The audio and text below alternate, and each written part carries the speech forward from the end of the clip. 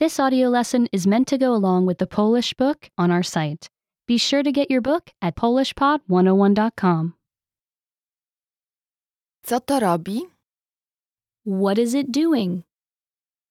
Zwierzęta robią wiele różnych rzeczy. Animals do many different things. Co robi królik? What is the rabbit doing? Biega. It is running. Co robi sowa? What is the owl doing? Lata. It is flying. Co robi żaba? What is the toad doing? Skacze. It is hopping. Co robi ryba? What is the fish doing? Pływa.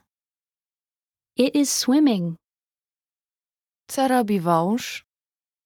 What is the snake doing? Wygrzewa się. It is getting warm. Co robisz? What are you doing?